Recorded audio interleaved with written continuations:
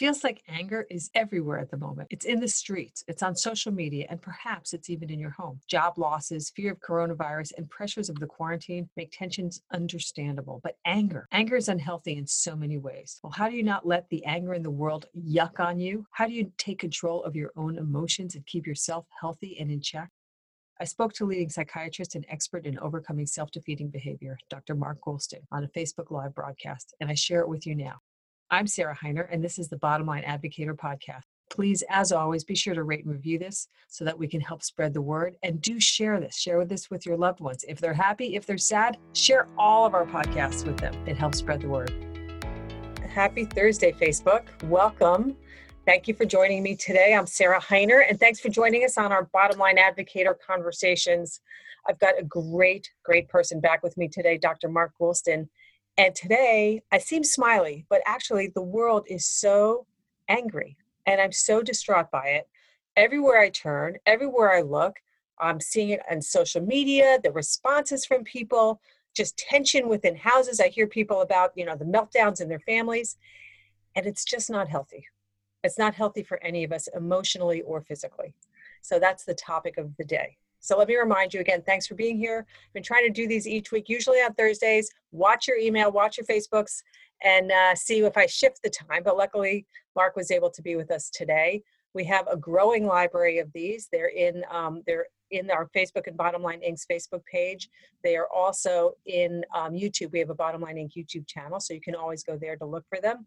Tell your friends about them. They're really important conversations. Again, I want people healthy. I want them strong. I want them getting through this so that we can go back to, or actually go to a new and improved life. I shouldn't say go back to life. I think we'll never go back to life as it was, but to a new and improved life.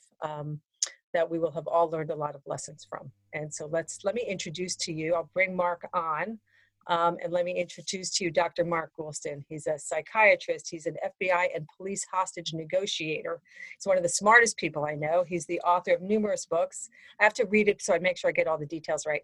Author of numerous books, including Get Out of Your Way, Overcoming Self-Defeating Behavior. Hello, we're gonna be talking about anger today. And he is actually a very long-time friend, contributor to Bottom Line Personal. And you can learn more about Mark and all the work that he does at markgoulston.com. So welcome, Mark. Thank you for being here on this very important topic. Well, thank you for having me on. And don't get me angry, Sarah. Would I ever do that? Ever? No. I bring delight to your day. You bring delight. You bring delight. You bring delight. You didn't say that believably, but I'm going to go with it. I didn't say that so earnestly. No, I'm a little hurt. No, you bring delight. Well, it's interesting because we have this conversation. What I like about you is you're really focused, and you don't suffer foolishness lightly or gladly. And there's a part of you that just wants to get stuff done. It's not personal. You're not trying to give people a hard time, but you got to keep the trains on the rails. But I think there's a lot of people that feel that when someone is just being direct, that they're being confrontational. Interesting. And that happens often.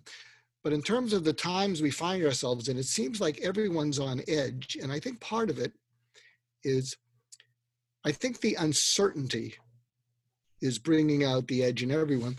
Because if you think of what uncertainty is, and it's a changing uncertainty, we're not getting consistent leadership messages. We just want consistency. But what happens is when we think about our future and it's uncertain, it disorients us, because normally how we live our lives is we kind of live towards our future. But when the future is shifting, what happens is it kind of jams us.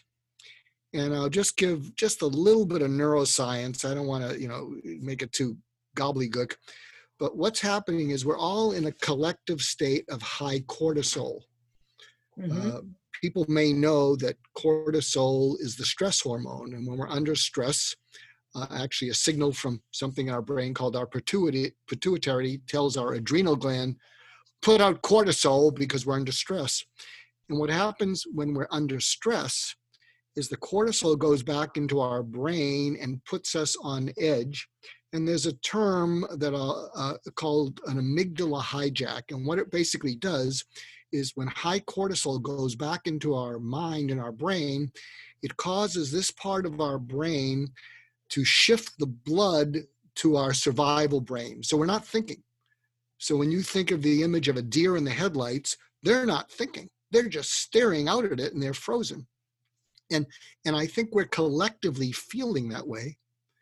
And so we're in this sense of high cortisol, not being able to think because we don't know how to orient ourselves to think towards. You know, we're aiming towards something and then someone says, masks are good, masks are bad. Wear them, open, close. And so we don't know how to orient ourselves. And so I think that has us all on edge. Yeah, I think that there has been, and actually I wanted to ask, I'll ask you in a minute how this compares, because you've been with a lot of angry people in a lot of angry situations, and like how I'll call it normal is this, but this is not a normal situation. There's never been anything like this. So I guess maybe in 1918 there was, but even then it wasn't with the mass media and the social media and all the opportunity for all this venting to go on, right? So they're like, you know, you talk about mixed messages. Nobody knows. I mean, on the one hand, it's incredibly frustrating. On the other hand, I have to give credit where credit's due. 4 months ago, this thing didn't exist. No one knew anything about it. And the amount of learning that has gone on, yes, you know, this is learning. Like you try one thing, sometimes it works, sometimes it doesn't. You pivot, you try something else. That's in business, that's in science, that's in research, that's in everything along the way. So they have reason to be frustrated. I want to give credit where credit's due, that like we have no idea when you look at how far we've come in the 4 months in terms of learning how to deal with this, in terms of getting a healthcare system able to handle these diseases, understanding better. They do have treatments that are bubbling up. They're getting closer to vaccines, but treatments themselves are bubbling up and the more testing and all of that.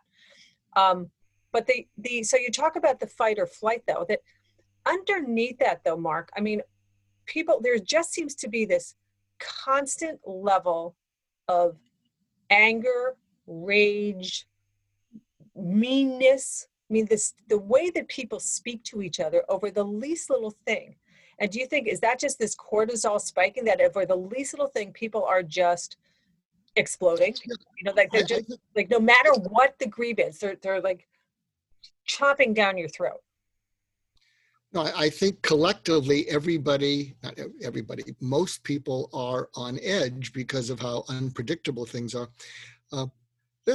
Feel free to push back at what I'm about to say. I think something's happened since 9/11, and it's accentuated because before 9/11, America was basically immune, or at least insulated from what the world has been living with forever. You know, we were insulated. We had, you know, Mexican and Canada weren't threats. We had oceans. And we were insulated from what the world's been dealing with forever. You know, there's been a sword of Damocles over a lot of the world, you know, for much of their existence. But America seemed to skate by. And what's happened is, I think after 9/11, we realized we were vulnerable. And we don't like feeling vulnerable. But what's happened with the pandemic, I think why we might be angrier than the rest of the world is that the world has lived with some threat more than we have, because we've had that insulation. And what's happened is our insulation from what the rest of the world has been dealing with forever has been stripped away. And so, and Americans don't take too kindly to that because we're used to being insulated. Something that you'd mentioned in our correspondence, you were saying, you know, what about the influence of baby boomers who have been too soft on their kids, who have just enabled them, who have taught them to have the wrong expectations of life, and you know, the last place on Little League gets a trophy and all that. And you know, is there something that that what's happened is younger people, or a lot of Americans, have been lulled into this false sense of security, and what the pandemic has done is it has revealed how vulnerable all of us are, and it's a shock to the system. But as you say, to our credit, there's not just anger going on. The learning curve has been incredible, and the progress made has been incredible. But it's but still, you know, the American psyche is kind of not used to being this kind of vulnerable to a threat for this long. And it's not a threat that you can see externally. You know, it's not like an external enemy and you bomb them. It's like, you know, you walk down the street and, you know, someone coughs and he's, you know, do the droplets stay active in the air? Does do those droplets get outside that mask? You know, so you go a little bit crazy in your head, which keeps everybody on edge. Well, we've definitely, sorry, don't you love working from home when the phone rings for somebody that's going to sell me something that I don't care about? So I agree with you on the vulnerability, and we've made everybody so fearful and paranoid about, you know, originally the message was bend the curve. Right? It was let the world catch up to it, let the healthcare system, you know, be sure that we could handle it. Now suddenly you get a report on every single person that ever had a side effect, every person that ever had a wacky symptom, every person, even though the death percentage among young people is point something, something, something, they still report every single one. And it's nothing compared to the death of, you know, all sorts of things going on. But I think underneath that, with Americans in particular, is that we're used to being in action and we're used to being in power and we're used to, you know, this feeling of powerlessness and helplessness. So, you know, the original, before George Floyd happened, there was, could you let us out of our houses? Right? There was anger about, can you please let us out? Now, even before all COVID happened, they're still even bigger than this, Mark. And again, I think we need to address the overall timbre of society. Let's go big, all right? Let's go big. Let's talk big. Because the overall timbre of society is this anger, and it's been going on for years. It's been, I think, you know, a rolling wave that's been growing is this anger and this feeling of entitlement, of being able to be angry and to express yourself in angry ways. And that somehow this is a crescendo thanks to COVID, right? It's like this perfect storm of the disease and the anger and the money frustrations. And then poor George Floyd gets killed and everything explodes. But under it was this tinderbox of frustration of, I think, people not being able to act, not being able to deal with their disappointment, of they don't get their way, right? So let's talk about powerlessness and, you know, anger through, you know, the anger as a result of powerlessness. You know, I think a lot of the American way of being is we run from deeper feelings in activity. We keep busy. Mm-hmm. And the more we keep busy, the more we think we're staying ahead of these feelings that if we allow them to come up, they're going to grab us and bring us down. So we keep busy, just keep busy. And what's happened is this whole pandemic has curtailed what we can be busy at. If you think of what sports does for a lot of America, especially American males, it's the way you can vicariously get your aggression out. It's like the gladiators and the Romans. You could go out there, you could root for your team, and you could vicariously live through all the sports and all that contact sports. That's been taken away. So a lot of the outlets that we have for anger, a lot of the activity that we have to get away from vulnerability has been taken away. And so what happens is we don't know how to. There's a word in psychology called how to be able to contain your emotions. And what contain means is you're aware of them, you know, so you're not denying them and you're not running away from them, but you're not acting out on them. And it may be that, you know, we've just been a country, we've had this conspicuous consumption, you know, the more you buy, the better you feel. It never lasts because half the time you don't even take the stuff out of the shrink wrap. You know, you just buy more. Right. You need to buy it and then return it. So you get the satisfaction of buying, and then you get the satisfaction of returning. Oh yeah, I'll tell you, this. We're all alike. I mean, I looked at my email and, my new sneakers, my new running shoes have finally arrived. And I text my wife, I'm going out for a walk in my new running shoes. I've been looking forward to that for a week. That's how crazy we all are.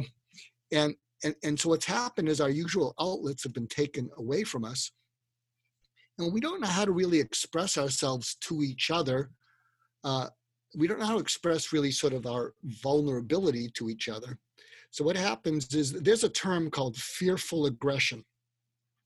People who raise show dogs, thoroughbred horses, they know about that because you gotta train the fear out of them, the fearful aggression, because if they growl, they're gonna not win best in show. Right. But it's a common animal response that when you're afraid, you feel threatened, you feel vulnerable, that the next thing is going to do you in, and so you get aggressive to deal with it. So Can I? go. I was going to share a funny anecdote. It's, one of my. Can I ask you before you do your anecdote?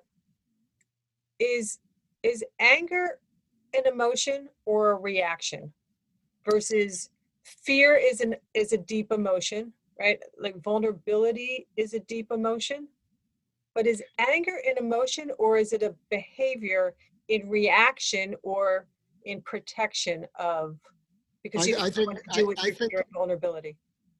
I think, it's. I was going to say maybe psychopaths. No, there's a term, sadists. So there are some sadistic people in which anger is not a reaction. It's just something they take delight in. Well, I would like to think that that's a narrow No, that's an extreme. So group of social say, people, right? Oh yeah, I would say and hopefully that's a very small percentage, but I would say that everybody who is not sadistic, the anger is a reaction. It's a reaction to feeling powerless. It's a reaction to feeling afraid. One of the insights that I would give people that they often found kind of interesting, especially when I would be working with couples, I'd say, I would say to someone who yelled a lot, I would say to the other person, I'd say, do you know that when your partner is yelling the most, that is when they feel the most powerless? Mm-hmm. And they don't know that their yelling is overwhelming you and pushing you emotionally against the wall, because it comes from their powerlessness. They can't believe you're reacting the way you are because they're screaming out that they're powerless and nobody is listening. And so they scream. So the disconnect is that a lot of times when regular, decent people behave badly, it's because they're feeling powerless, and yet their way of acting tends to overpower other people.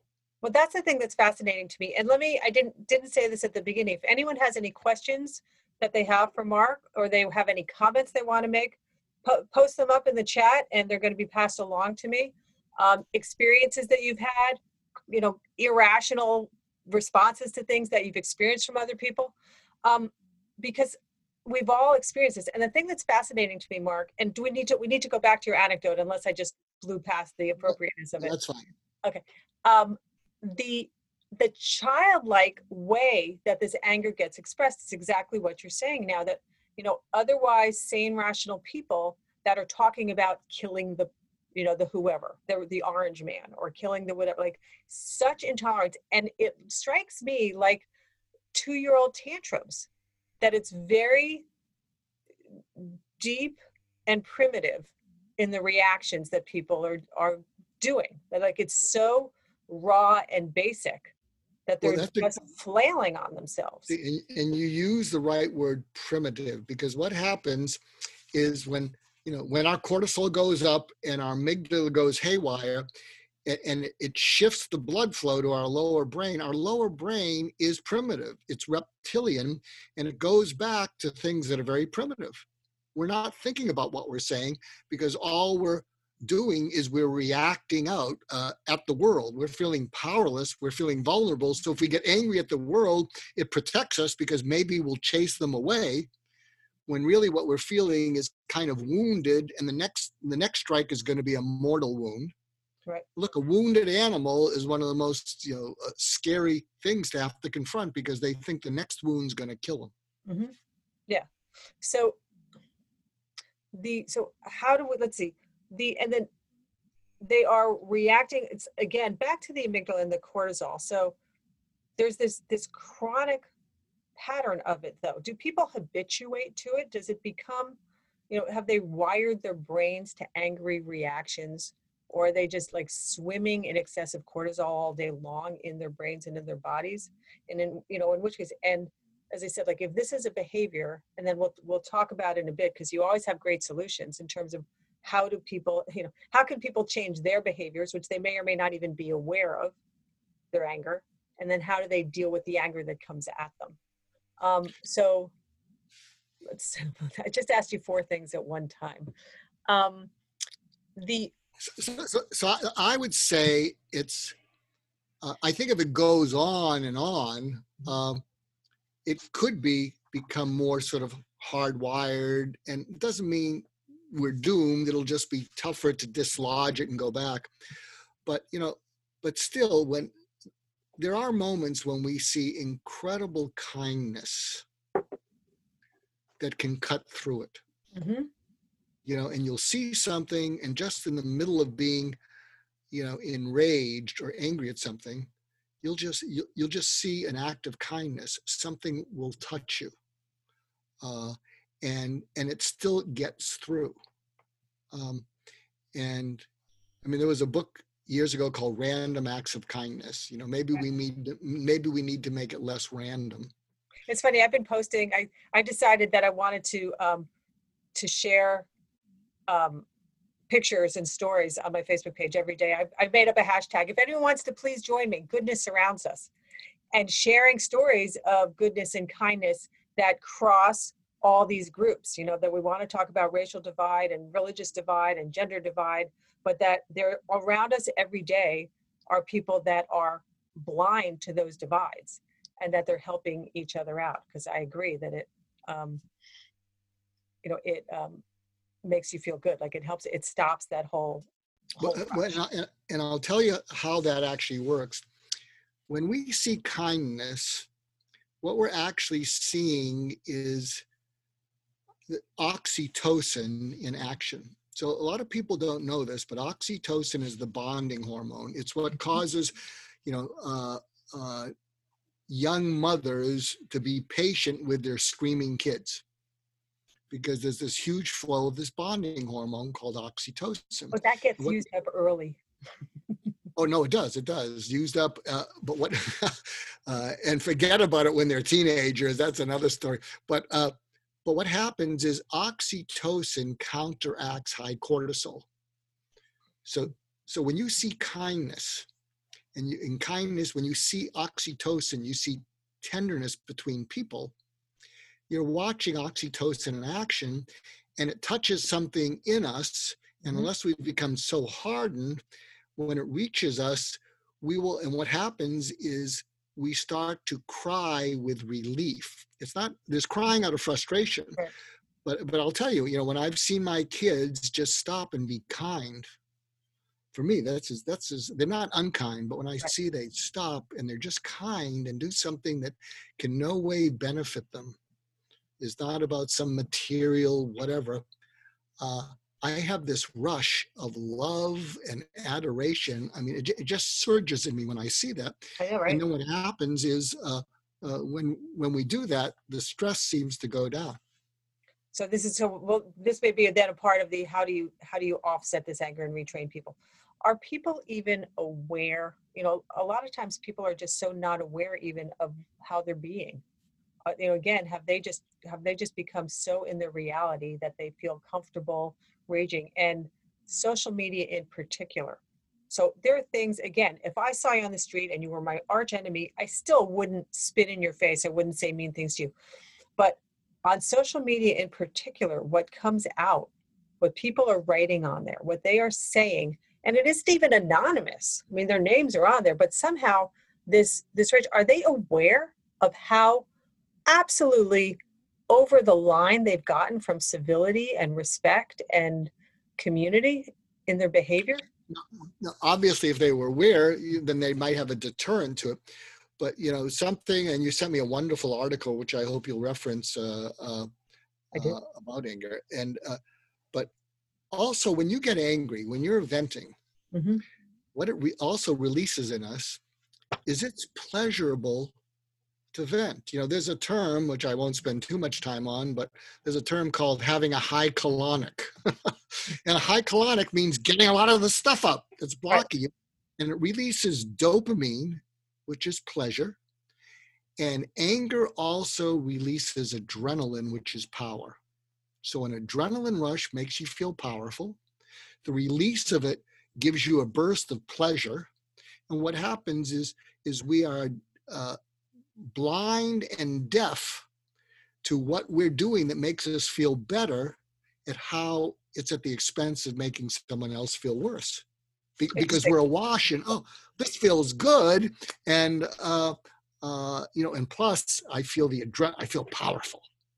Well, and so on social media in particular, because Totally. you can just vomit whatever you want and nobody's going to come back at you. Yeah, they might comment back later on, but you're able to be as venomous and powerful and just say your thing. And especially if somebody doesn't feel powerful, so that they don't want to be attacked back. Like, again, I would never get in a debate with you because you're going to win. No question about it. But might I put something on your Facebook page? I had a friend who, I wrote a blog a few weeks ago about labels. And I said, isn't this funny that, we want to be post-label. We don't want to talk about groups. We want everybody to be colorblind and religion blind and gender blind and sexuality blind. And yet there's so much labeling going on. And so I'm like, well, why can't I just be people? Like, I just totally don't pay attention to it. I want to hear from the people. And a very dear friend of mine emailed me, and she had a contrarian view, and that's fine. She wrote me a lovely email, and I said, I'm happy to talk to you about it anytime. And she said, and this is someone I've known for a really long time.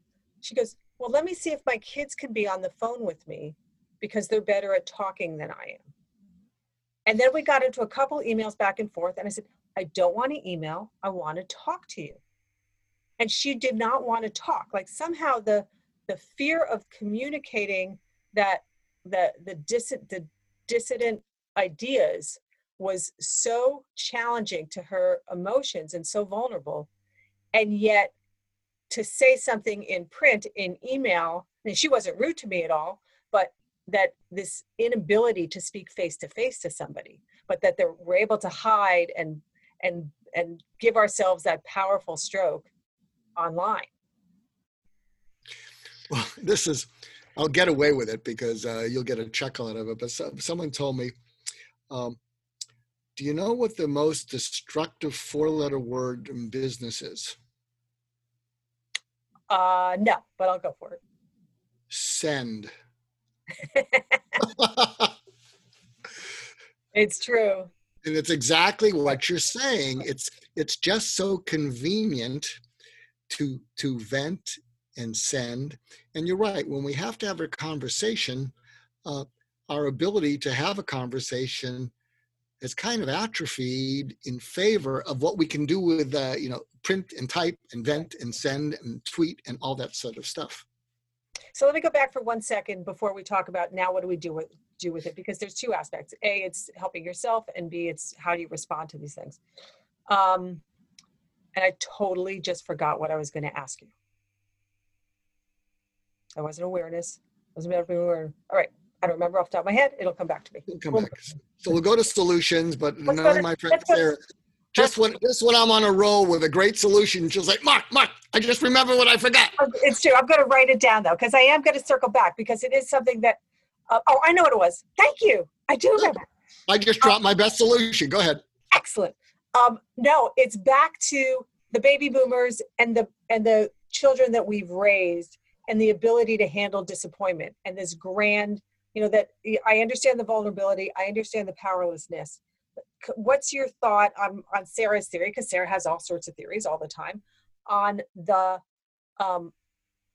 inability that we've got generations, and baby boomers grew up and disappointed as well. We were told everything was going to be great and life wasn't so great. And then we raised the next generation of kids that really things, they were esteemed. They didn't have to be disappointed because they were our perfect princes.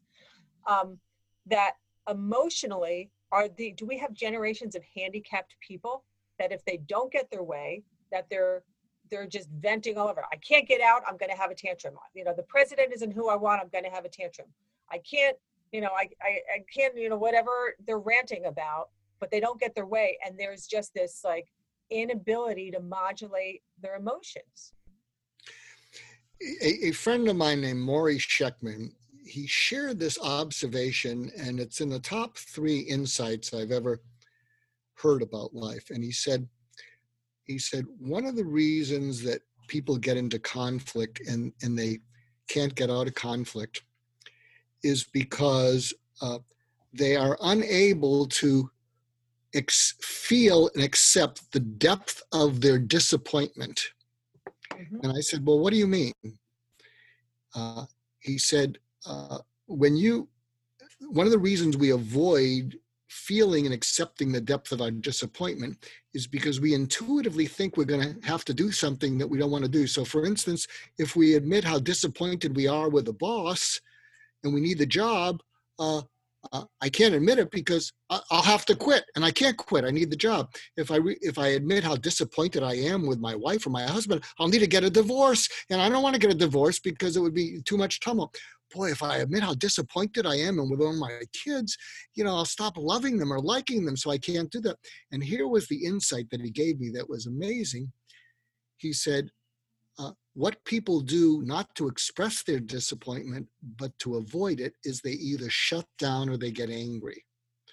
And I said, isn't that an expression of disappointment? He said, no. It's an avoidance of it because we have this intuitive feeling that if we really, and it doesn't work that way, because what sets you free is if you can calm down and you can say to someone else, I'm not angry, disappointed. But you have to be able to get through that. In fact, I want to give people a solution which is magical, and it comes from one of my recent books, Talking to Crazy, which is how to deal with people that drive you crazy. It's not about mental illness. I'm not being insensitive to the stigma, but it's about how do you deal with those people. And there's a I guess I can use the word hack, which is just a quick thing you can do that works almost every time. And in Talking to Crazy, I talk about something called the FUD crud. FUD crud. And that just makes it memorable. And what it means is, imagine if someone is venting at you. Someone is yelling at you. Now, this is more to use in your family, although you might be able to use it at work also. And what the FUD crud is you allow them to vent as opposed to trying to stop them, because if the stopping works, okay, but usually they'll escalate. So you allow them to finish. And you imagine it going over your shoulders instead of between the eyes. You listen for 2 seconds because that allows them to feel that you actually took it in, which they wanted to do. They wanted to vent it. And you look at them and you say, you sound really frustrated and I think you're holding back. They're going to go, what? What's a great empathetic statement? Yeah, you sound frustrated and I think you're holding back. See, and they're going to say, what? You could say, yeah, I think you're holding back because I think you're upset and disappointed too. Why don't you tell me about all of those? And what happens is when you're in charge of the conversation without being controlling, what you're doing is you're draining this off their chest. People will talk about frustration easier than if you say, you seem angry. I'm not angry. But if you say you seem frustrated, everybody's willing to talk about being frustrated because everybody's frustrated. And then they'll say that, and then you ask them, to go a little deeper, and then you can say, and you seem upset. So the upset is the getting the anger out. The anger is the thing that really starts to be hostile. And when they get that out, and you watch them, you're actually going to see them calm down, because what's happening is you're giving them a big dose of empathetic oxytocin. Mm-hmm. So what's happening is you're literally calming their brain down. And then when you finally get that out of them, you could say, and I'm sure you're disappointed in me, yourself, the situation, we're back here again. What's that about?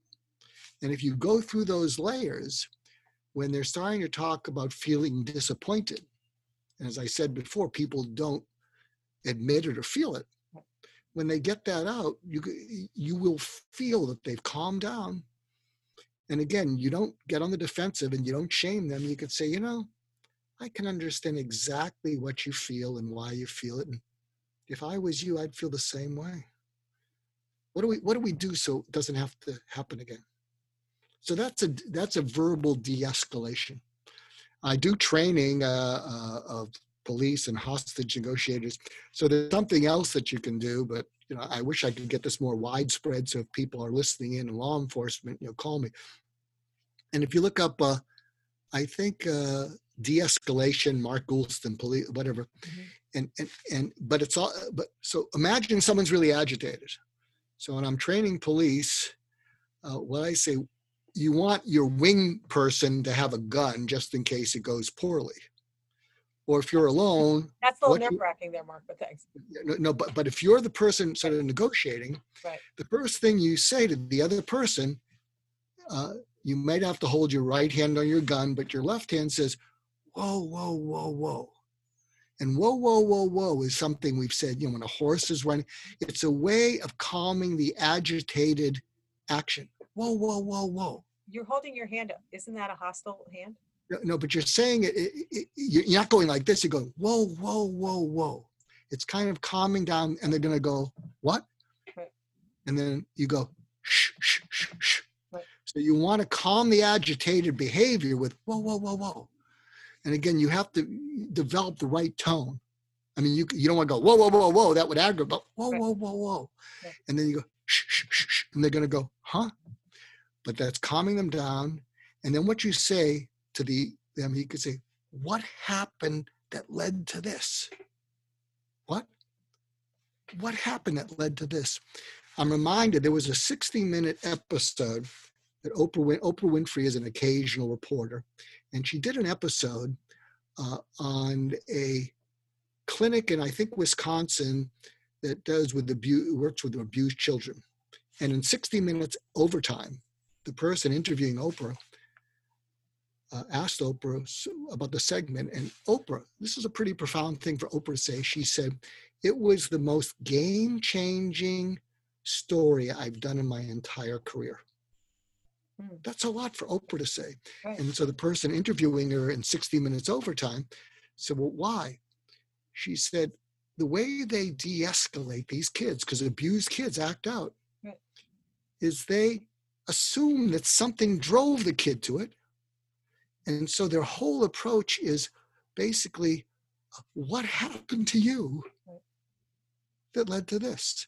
And again, it's the tone of inquiry. Mm-hmm. And the reporter said, and that was life-changing, game-changing. Oprah said, changed everything. So my guess is, when Oprah gets frustrated, she can be a tad critical. But she said it changed everything. Instead of shaming someone, why'd you do that? What's that all about? It's like, what happened to you that you're acting this way? Well, and I think also, I think underneath this, though, is that this isn't if you want to get into a debate with someone. This right. is if you're in a situation, either that someone is, I'll call it attacking you verbally, or you're watching a family member or a friend kind of overreacting, and it's a way to help tamp them down. Now, this isn't helping that person to shift and change and become more aware of their anger per se, but it's at least calming them and having them. It's calming them down, so there's the possibility of a conversation as opposed to an argument. So I'm not saying it'll always happen, but it's right. worth a try. So right. it's calming them down enough so you can have a conversation as opposed to yelling at each other. Right. Okay. Now let's go back to social media. I had a couple of questions about social media. That again, when you have your friend group on there, and you could there's the old stay off of social media entirely, friends and family. So, but then you wouldn't be watching us now. So please don't stay off of it too much. But when you see these things, you can defriend somebody, you can ignore it, you can fight with them, you can push back on it. You can also, there are times that I've actually started, because again, some of what I've seen is so vulgar that I go, do you really want to make statements like that? I don't respond to this, but I'm like, just like, is this how you want to be? You're a mother. Is this how you want to be in the world? Is this what you want to show? Like, what should people do when they see their otherwise really dear friends? And it's not my job to be my friend's mommy and say, you're being rude. But what should people do when they're surrounded by these messages? Do they answer? Do they ignore? Do they, how, what's your So suggestion? here, so um, I'm writing a couple books, and I'm going to be introducing something. If you look me up, you'll see it. I've developed something called surgical empathy. And I was a suicide prevention specialist for 25 years. None of my patients killed themselves. In retrospect, it was surgical empathy. So imagine someone is writing that to you, whatever. So they will listen to nothing from you. But here's your response. You write back, you say, I'm so sorry. What? You don't go into it because it's not pity. I'm so sorry.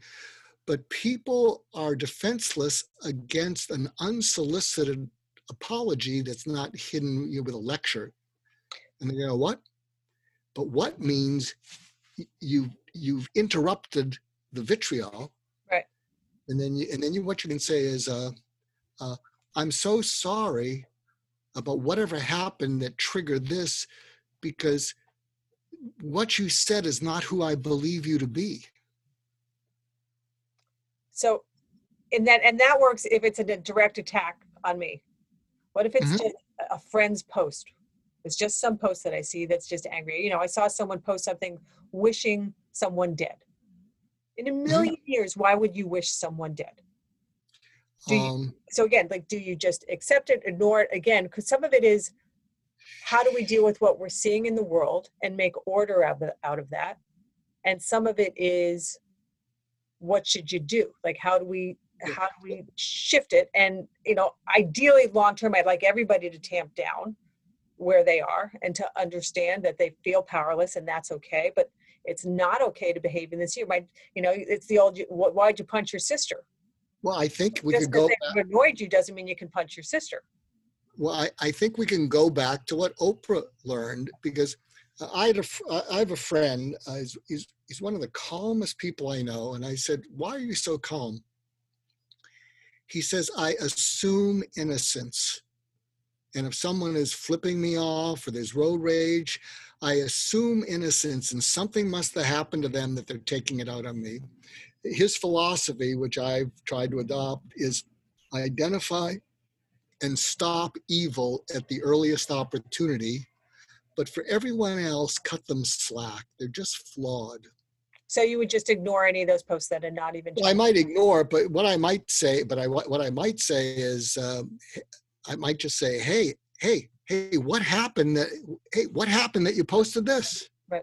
And a personal message, not on the public board. Yeah, I wouldn't do it. But hey, what happened that you posted this? And again, less is more, because if you start going into a lecture and are you sure this is how you want to do, it's just going to escalate, because it feels like you're shaming them and wanting to be helpful's clothing. Right. Now, on the flip side, I've got somebody that asked me about their fear of posting something on Facebook because everybody's going to yell at them. And again, there's this grand cancel culture, this grand, intolerance of different opinions. And certainly there's intolerance in particular of some traditional values. And they're, we're being controlled in what we're able to say. And this is a land of free speech. So there is an acronym that someone taught me a few years ago, and it was called WAIT, which stands for Why Am I Talking? So it's a way to pause. And so I would say you might put in your head, wait, why am I posting? Just pause. And if you can just answer, why am I posting? And if I can get your attention for a nanosecond, the second thing is, there's a better word, but I don't have it now.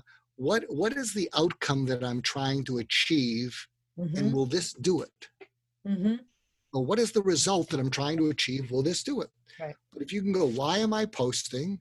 Just pause. And what is the outcome that I'm trying to achieve? And will this do it? And what often happens, I wrote a book called Get Out of Your Own Way, is that people do things that help them to feel better for the moment, but then they feel embarrassed about or they feel ashamed of because, it helped them feel better for the moment, but they have to then pay the consequence afterwards. Well, unfortunately, again, we can't solve this. Again, there's this massive cultural control going on where people, Yeah. it might be a constructive thing. It might, but it's simply a dissenting opinion. It might Mhm. actually be, a research study. It might actually be, again, could be my happy picture showing, you know, interracial love. But people don't want to see that or hear that now because it's not fitting with what they're thinking is a, world of unfairness. Well, Uh, I mean, what I'd say to people is we all need to be a little less naive about the power of social media to accelerate and come back and bite us. yeah. I mean, it's amazing how it can take off, and then it's on the internet, and then we're linked to the person being, angry at us, and so, and it's very seductive, because it is seductive to send. Well, I think it's also, again, I think that there's a silent group of people out there that are feeling unheard. I think going back to our original concept of people feeling out of control and vulnerable, Mhm. and they don't know what to do and they don't know where to do it. So, kind of let me tie it back again and I'll ask, how can people re, re, um, redevelop control over their lives in an uncontrollable world? What can they do? It's funny, people are frustrated about masks. And in some ways, that's like this simple rebellion, right? Either it's, I feel in control because at least I can wear a mask, right? Whether or not I do anything else, at least I can wear a mask. And then there's the rebellion of, I'm not going to wear a mask. I'm in the park. No one's near me. So why do I need to wear a mask? But how do people recap, build a sense of control in a world where they feel vulnerable, out of control for whatever reason they're feeling? Well, there's a tool I created that everybody can create, and it's called a sort of a stress a stress release tool, and it's simply this. Uh, you can do it, I guess, on your phone, but I have a journal, the little thing I write in, and what I do is when I'm upset, I imagine someone who cares about me, living or dead. I have 7 mentors who, they're all dead, and I miss them, and I imagine them talking me down from DEFCON 1 to DEFCON 4. So what I write down is time and date and time, and it's in the journal, and I just pick any of them, and one of them is your dad, and I pick any of them, and I imagine them. The first thing they say is, 1, what happened? And so, you just write it out, blah, blah, blah, blah, blah. And then the second thing is, what did you think or feel when that happened? Well, blah, blah, blah. It's not unfair, blah, blah, blah, blah, blah. Third step is, what does it make you want to do? That's the real pivot one, that's the impulse. Well, I just feel like just quitting. I just feel like yelling back. Fourth is, what will happen if you do that? It'll make it worse. Fifth is, take a deep breath. 6, what would be a better thing to do? And then I come up with that. But what happens is when I think of those people who love me and I miss them and I'm grateful to them, I get this surge of oxytocin. I start missing them. I'm grateful to them. It's like, wow, I hope you're resting in peace. I'm going to start crying right now. And what happens is when I get that burst of just that closeness and they cared about me when I was down or down and out, that surge of oxytocin, suddenly I don't even know what I'm upset about. Right. Do you follow me? It's like just barring that, and it Well, just and again, it puts you back in control a little bit, totally. right? So that you feel like you've made some kind of action. You've either constructively released it or you've made a plan of what else can I be doing. So you, again, this feeling of I'm out of control. There's nothing I can do. Yeah, And absolutely. even if you consciously choose, there's nothing I can do, but you've come to it sanely, that there's control in choosing, I can't do anything. Oh, it's powerful because when I mentioned the word your dad, I saw the reaction. You Oh know, yeah. you But my felt a dad, little bit. I totally, well, dad's always around me. I know that. Yeah, yeah, yeah. So so I tell people to call upon that. And if you didn't have someone like that, imagine a hero. Imagine LeBron James is talking you down. Anyway, Anyway. so what's your wish for everybody listening, for society now? How do we, in terms of healing, in terms of moving forward, in terms of dealing with this bubbling rage and anger and frustration and fear and all that vulnerability? I would, as I said, I like this friend's philosophy. Um, Evil is pretty rare. I mean, we see, we see it in the movies, but I would assume goodwill. And if someone's acting up, something happened to them that's causing them to do that. So if we can pause and assume goodwill, and I never get angry when someone gets angry at me, I get confused. Mm-hmm. It's so instead of getting angry, it's like I'll say, what was that about? And so my wish is that people assume goodwill, because all the people that are angry, not all, but most, we're good people. We're just scared. We're feeling powerless. We're shooting from the hip. We're not thinking. We're not pausing. And I think if you go assuming goodwill, and then what Oprah did, what she learned, it was a life-changing thing for her. And and then just be able to pause, let it go over your shoulder, and say, what happened that this is kind of what you're saying? Right. I love that. Yeah. To really, I always say, no one gets up when I've challenged things in the medical industry or things. I've said, no one gets up and says, "Hi, I think I'll harm someone today." Right. Maybe back to some psychopaths they do, but overall, no generally healthy person would get up and say, "I think I'll harm someone today. I think I'll be mean to somebody today." That truly, I agree that the depths of the pain is coming out in this So can I end with kind of way. my funny anecdote? Kind of funny. Yes, please. This is the bookend, and it's in my book, Talking to Crazy. So I was having one of those terrible days, when nothing was going right, and I cut off someone in a big pickup truck. He honks his horn, and I'm just sort of out of it, and I cut him off again. And he pulls in front of me, and I'm just staring into space. And he's talking with his wife, and she's saying, "Don't go out there, don't go out there." And he gets out of his big truck, and I'm so out of it. He comes over to my car and he bangs on the window. He's about 6'6", he's huge, and he's yelling, "I'm going to do you." And because I'm so out of it, I roll the window down, and he says that, and I don't know where I pulled this out of, Sarah. And I looked at him and I said, "Do you ever have one of those days where everything you do goes wrong and you're hoping you will meet someone who will put you out of your misery? Are you the guy?" He said, "What?" You're I said, lucky he didn't say yes and do something. No, but that's how quickly these things can turn. He said, "What?" Right. Because he was a good guy. I just cut him off twice. He said, "What?" I said, "I don't cut off people. I don't cut off people twice. I've had one of the worst days. Everything I did backfired.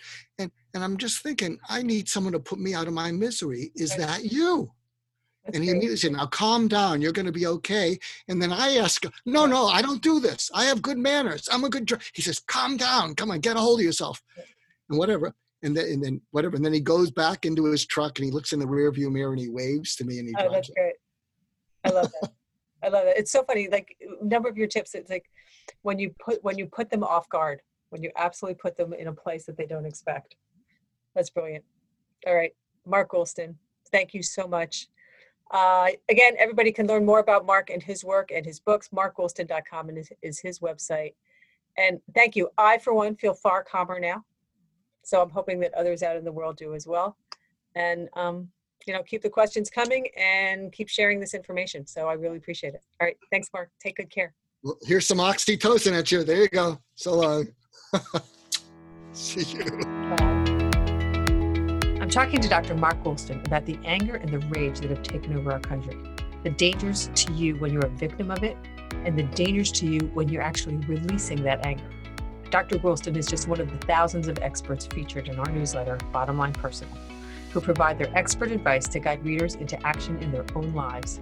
In addition to Mark's wisdom regarding emotional challenges, Bottom Line Personal is filled with actionable advice on all aspects of your life, including living a healthy life, home and garden maintenance, finding the best insurance, retirement planning, smart tax strategies, and even the latest gadgets for your home or office. Bottom Line Personal has been helping people lead more informed and vibrant lives for nearly 50 years with our actionable and double fact-checked advice. Subscribe today and get a free bonus book, Bottom Line's Best Bets, full of some of the greatest tips from our experts of all time. Just go to bottomlineinc.com/expert podcast. That's bottomlineinc.com/expert podcast.